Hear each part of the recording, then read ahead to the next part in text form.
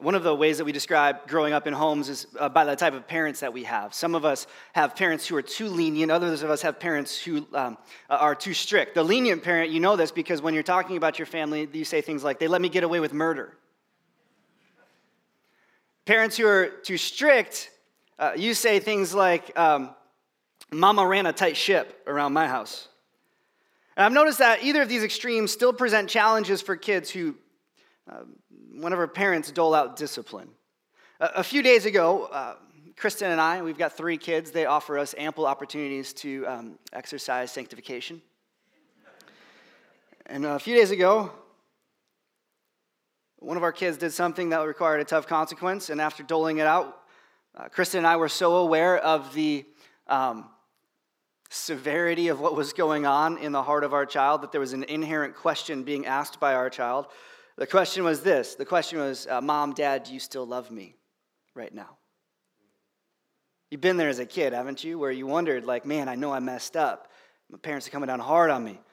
And deeply, you know you deserve what's coming to you, but you also want to know, but does this change anything between us? Right? And some of you maybe have walked into church today, and you hear the chorus of people singing, you are good, and you wonder in your own heart, if God's my Father, I know He's punished me a little bit, and I wonder, does this change anything between us? How do I know that He's good? Does He still love me? And part of the question for this is a question of really asking, God, have you given up on me? And knowing that God is our Heavenly Father, we already know the answer to this question, do you still love me? When Chris and I were doling out our consequence to our child, we looked down at our child and we said, of course we still love you. We will always love you. And you know the answer inherently as a human being created in the image of God that of course God still loves us. He will always love us. But you kind of want to know why, don't you? You kind of want to have it proven. And so here's where we come. I want to look now at verse 1 of Romans chapter 11. Actually, let's look back one more verse. Let's go back to 21 of Romans 10. Because I pleaded with you last week to see God as a God of love. God is a God of invitation. God is a God who in verse 21 of Romans 10 is doing this at the end of Romans 10. He's saying all day long, I have held out my hands to a disobedient and contrary people. And I preached my heart out last week so that you might know that in the face of our unfaithfulness, God has always been faithful. God has always been loving. And I tried to plead with you to let down your pride and go back to your father last week. Don't leave him out in the backyard begging you to come in, but go with him. There's a different way that scholars have read Romans chapter 10, verse 21. Not everyone is as optimistic as I am. You know that, right? You know you have a little bit of a pie-in-the-sky pastor. You got a pastor who sees good in most things and fails to see the badness around us. And some theologians come at the world with a cynical perspective, and they look at this verse in particularly, and they say it more like this. They say of Israel, he says, all day long, I do this, I do this, I do this to a people who give me no grace in return. Sounds a little bit like holidays around some of your houses. As if God was really like fed up in the background of this text. As if, this is the moment at Thanksgiving where your grandma finally snaps because she's been working really hard while grandpa's just been sipping on the eggnog and not lifting a finger to appreciate her. Close to home, guys, this is Thanksgiving, Christmas season. Let's not be that guy this year, okay? Right? Amen? You bought a TiVo for a reason. But this is what happens sometimes, grandma flips, throws in the towel. She says this tirade of accusations. I work and I work and I work. I woke up at 3 a.m. to get this bird in the oven. I've not stopped to take a break. I've been on my feet so that you could have a good time. And this is the things I get. Right? Some people take Paul to be inferring that God is fed up with the unfaithfulness of Israel, that God has been doing all these things, and some people want to read this and focus on the eternity of it. All day I've held out my hands to my people, but Paul wants to make sure we don't read it that way. And so look at what he says in verse 1, because you and I need to know if this is true that God is fed up with Israel, can't he also be fed up with us? And what Paul says here is going to prove what we just sang. It's going to prove his sense of parenting. It's going to prove his eternality. Here's what it says. I ask then, has God rejected his people? All of us together read these next three words. Yeah. Last week I said that Romans chapter 10 is referring to the Israelites as the they that Paul keeps coming back to. And as we round the corner into this next chapter of Romans, Paul is referencing the children of Israel again when he asks, has God rejected his people? This is who Paul has in mind here in Romans chapter 11. It's the Israelites.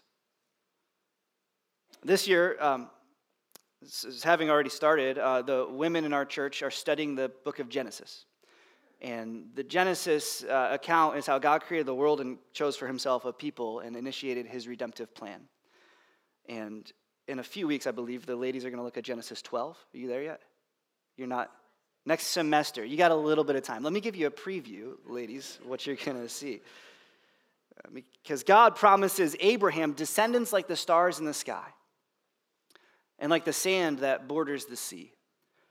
He covenanted a special relationship with this one people group, the people of Abraham, the offspring of Abraham.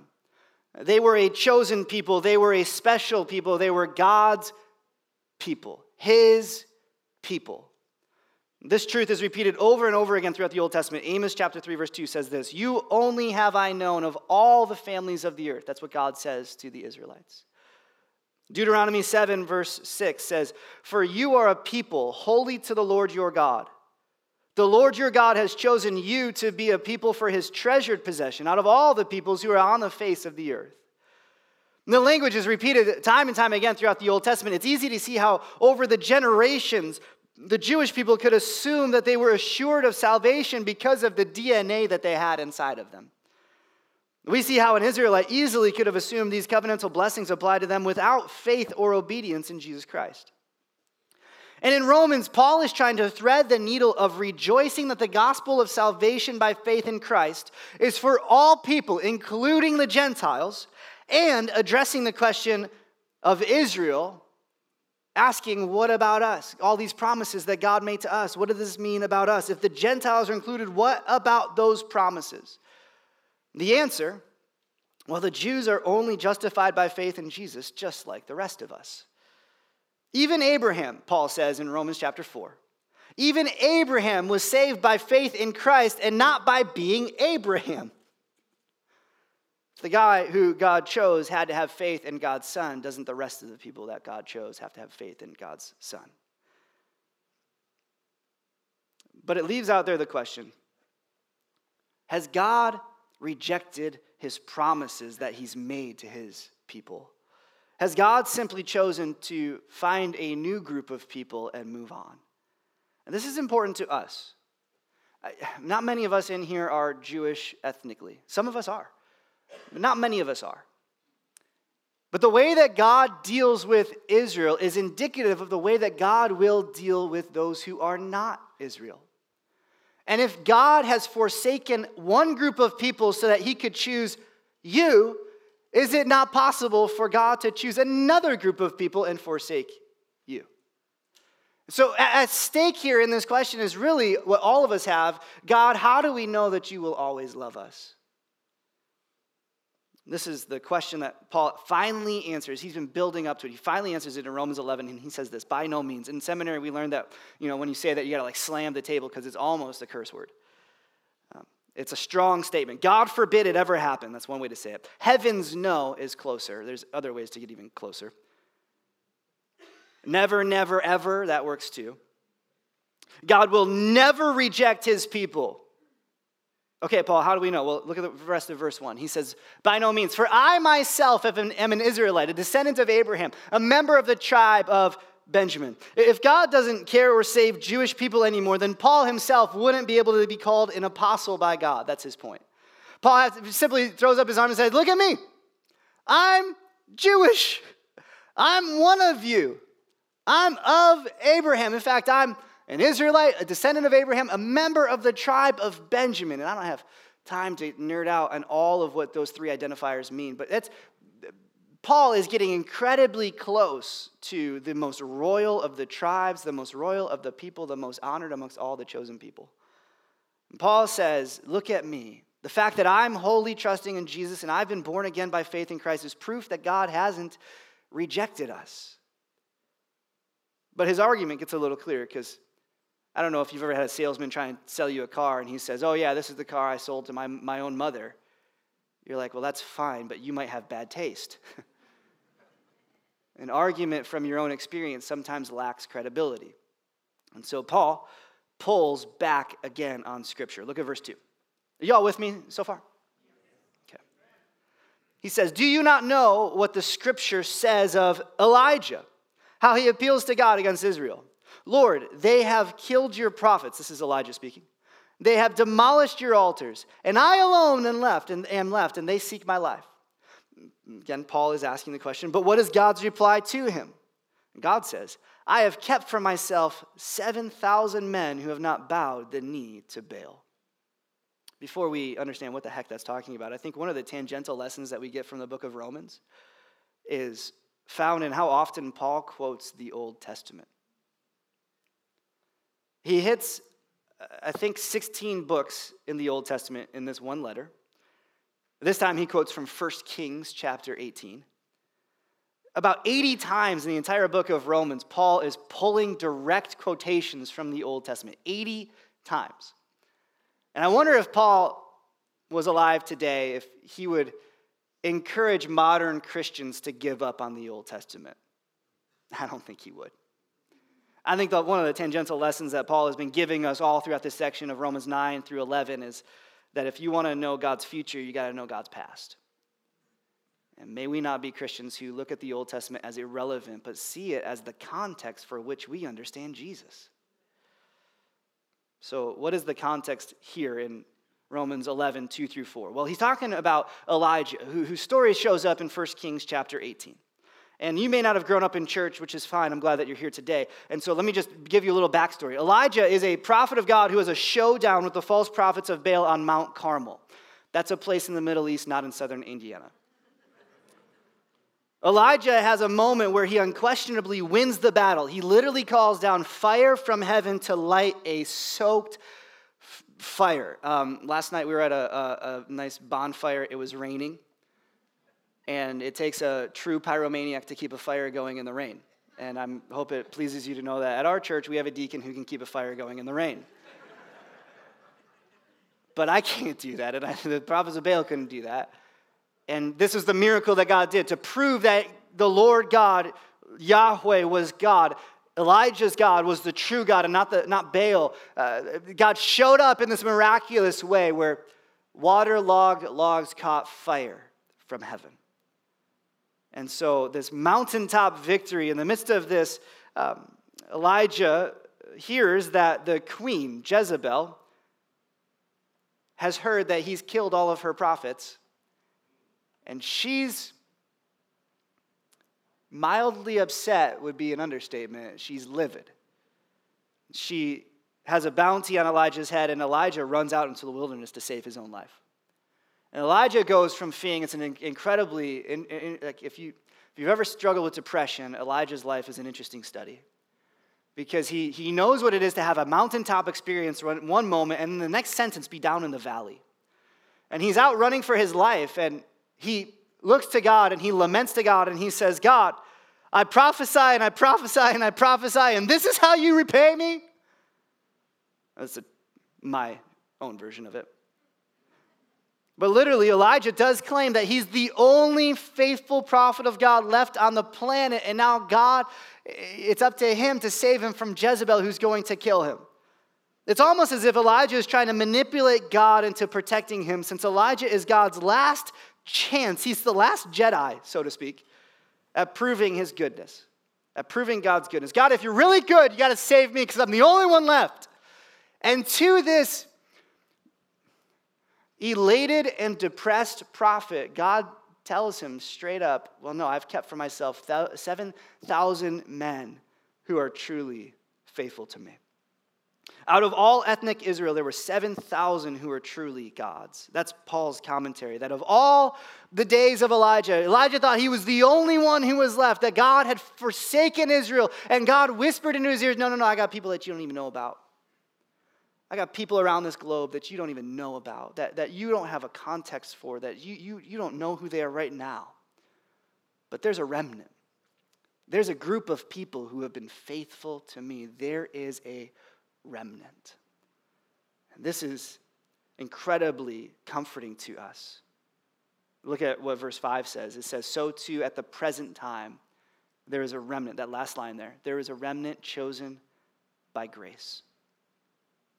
Just like yesterday when Elijah heard this news, just like yesterday when Paul wrote this text, God's grace is alive today in a remnant. And the remnant is chosen presently today by grace. By grace. We say, isn't this the same way that the Gentiles are saved and chosen? By grace. And we say, yes. The question is, does this mean that the Jews are saved and chosen by grace too today? The answer is yes. That's Paul's entire point. If there had been confusion about this in Romans, he's driving to this point right here that we aren't saved by what we do. Thank God. We're saved because God has graciously done the work for us and given us grace. It's what we need. Is the thing that we can't earn, we get given to us by Jesus. That's the point. And that salvation is open to Israel too. And even Israel will be saved by grace through faith in Jesus Christ, as Romans 4, Romans 9, Romans 10, Romans 11 tells us. And the question is, well, will all of Israel be saved? I can think of one child of Abraham who we already know has forfeited his salvation. It's the one who betrayed Jesus. So philosophically, we can't imagine that in heaven will exist every child of Abraham that ever lived. If we believe that, we would have serious problems with the teachings of Jesus too. But Paul reminds us that there is a remnant chosen. Not the entirety of the nation, a remnant. It's the circle within the circle. And has God forsaken Israel if all of Israel is not chosen? The answer is no, because by grace he has allowed some to be saved. And that is the reassurance that we find in the remnant. There's reassurance in the fact that God has a remnant. If there's even just one person who is living in accordance to God's promises, God has his people. Which brings us to verse 7. We finish out these last 4 verses here. What then? Israel failed to obtain what it was seeking. It's like the 3rd time Paul said that in the past 3 chapters. The elect obtained it, but the rest were hardened. As it was written, God gave them a spirit of stupor, eyes that would not see, and ears that would not hear, down to this very day. And David says, let their table become a snare and a trap, a stumbling block and a retribution for them. Let their eyes be darkened so that they cannot see, and their backs bend forever. Or they bend their backs forever. 2 more passages. Paul quotes Isaiah 29 and Psalm 69 as he applies the condemnations to the Jews who seek God on the very basis of their own righteousness.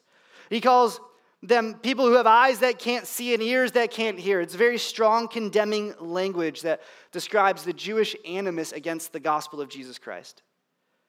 We had Wes and Lori Tabor up on stage not too long ago, 3 weeks ago. And they've given testimony doing gospel ministry among practicing Jews to this day, that there are people who are very closed off to the gospel.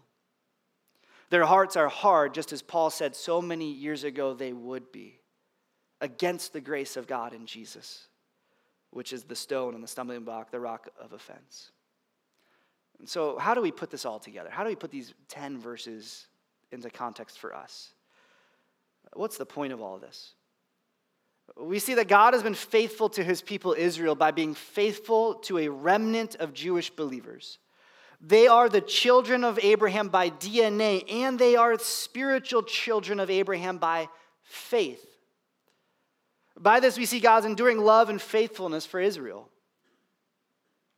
Later in this chapter, we're going to have to wrestle with this future resurgence amongst Jews towards Jesus as their Messiah, such that Paul says someday all of Israel will be saved. But that's a message in the future here. God is not done with the descendants of Abraham, though. That's what we need to know today. God is not done with his people. God is not done with Israel. In fact, we could say and we could pray that their best days are yet to come. But what do you and I walk away with from this passage? I think just two things, and then I'll be sitting down and we'll be praying to dismiss. First is this. I want you to write this down. I want you to think about this today. I want you to remember this. Friends, God will never forsake his promises. Amen? I mean, this is like the promise of all promises that Paul is talking about here. That somehow God has brought salvation to the entirety of the human race. And yet he still kept his precious promise to those people who he chose so long ago. In God's arms, there's space for everyone. This is another way of saying that God is faithful. God made promises to the descendants of Israel, and God is trustworthy to keep those promises. And so in the coming weeks, we're going to examine how many of these promises belong to the church today. But for right now, what I think this means for our community right here is this, is that since God keeps his promises, we need to know God's promises. God's promises keep us from being swallowed up in fear by our circumstances. They started playing music, so you tuned out. Let me say that again. God's promises keep us from being swallowed up by fear of our circumstances. Too many Christians peek their head out from the sand, look around, and they're not standing on the promises. They are looking at God, at the circumstances, and they live their lives in fear when God's promises give us not a spirit of fear, but of faith. And if we know God's promises, we can stand on God's promises. Too many Christians, though, I think they read God's promises like they read tea leaves. They imagine they find God's promises in trees and out their window when they're asleep at night. But Christians, if Paul's taught us anything, God's promises are found in God's word. Do you want to know the promises of God? Open a better app on your phone. Get your head buried in God's book. God is not hiding. He's not a punitive parent who's trying to play this ridiculously sardonic game of hide and seek with you. God is a God who wants you to know him, so much so that he's written down his promises and they've endured for thousands of years. We have a faithful God. We have a faithful God. We ought to know his promises. When you know God's promises, you know how he's been faithful before, so that whenever you hit a patch in your life where it feels like he ain't acting the way he said he would, you can look up at him and say, God, I don't know how you're going to do it, but you've done it before, and I know you're going to do it again. You got to know his promise. This past Thursday, Kristen and I, we celebrated our 10-year anniversary as a married couple, and it was great. Love you. It struck me that an anniversary is really the anniversary of a promise, right? The vow that you made at your wedding day. Anyone can get married. I don't have to say more than that for you to know today. Anyone can get married. Not everybody can keep their promise. And so we pledged 10 years ago our faithfulness to each other. That was the promise, that we would put our needs of the other person ahead of our own needs. Through sickness, through health, through riches, through poverty. And here's why those promises are foundational for us. Because whenever the circumstances of life get uncomfortable, I don't have to question if I get sick, if Kristen will leave me. Right? That's what that meant. Because Romans 11 says, right?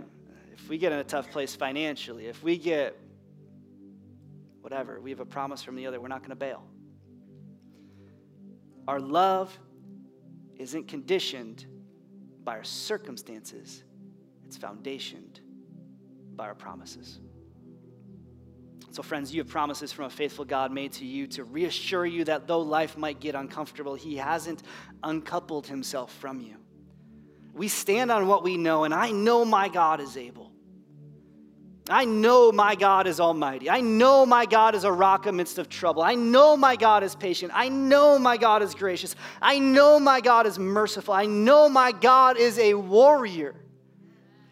I know my God is justice. I know my God fights my battles. I know he hears me when I call his name. I know salvation is found in no other name except for Jesus. I can stand firm in faith because he's promised to always be our great present God. That's what this tells me. So some of us have walked through life when it felt like death. And you could, if you had the microphone right now, stand up and proclaim to all of us that I know God's promises and he doesn't forsake his promises. And because God keeps his promises, we also know this. Here's the second thing, write it down. God keeps his promises and God keeps his people. God keeps his promises and God keeps his people. If you've ever wondered what Romans 11 is all about, it's about those two things. We have a God who keeps his promises and he keeps his people. He will never forsake his people. He say it this way, all God's kids are safe. And who are his kids? That's the big question. Israel is his people, but really, all the children of God are those who call in the name of Jesus Christ to be saved, whether they're from Israel or not. And if you've called on Jesus' name, you will never be forsaken. You can run from here this morning and rest assured and be reassured that God is not against you, God is for you. You can stand with confidence and sing 1,000,000 times over, you are good. You're good. Why? Because you don't forsake your promises and you don't forsake your people. Because I can stand here today and no matter what I've walked into this auditorium with, I can put it down in front of God and say, I know you're being good with this thing in front of me. I know this is difficult for me to see around. This is an obstacle in my path that I don't really have the vision or the endurance or the patience to see how this sickness is going to bring the end of my father. But I know, God, you're good in the midst of it. I don't know how this challenge in my job is going to help bring provision to my family, but I know, God, you're in the midst of it. I don't know how my kids in their teenage years are going to turn out, but dear God, I know you are good in the midst of it. And you've called me as your child, and you'll keep me as your child. You ain't going nowhere. I got a dad who's in the house. We see in this passage a striking reassurance in this remnant that the people who get the front row seat for the miraculous life is, check this out, it's Israel. The first to hear that the kingdom of God has come was Israel. The Holy Spirit fell upon children of Israel. What ethnicity are all the apostles? Jewish. Where does the era of the church begin? Jerusalem.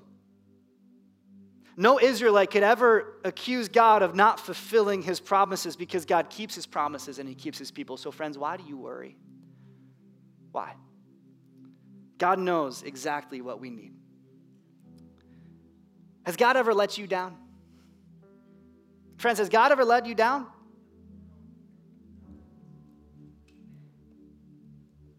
Right here, right now, you might need to be dealing with some disappointment in your life, but you have to answer this question, has God ever let you down in the negative? Because no, he's a God who keeps his promises. So we may have word of cancer, but he's been faithful in the midst of uncertainty always. Our spouses betrayed us, but God never has. And our government says it's for the people, but it may not always feel like it's for the people, but our God is for all the people. He's going to take you through it all. He always has. He always will. There's no one like our God.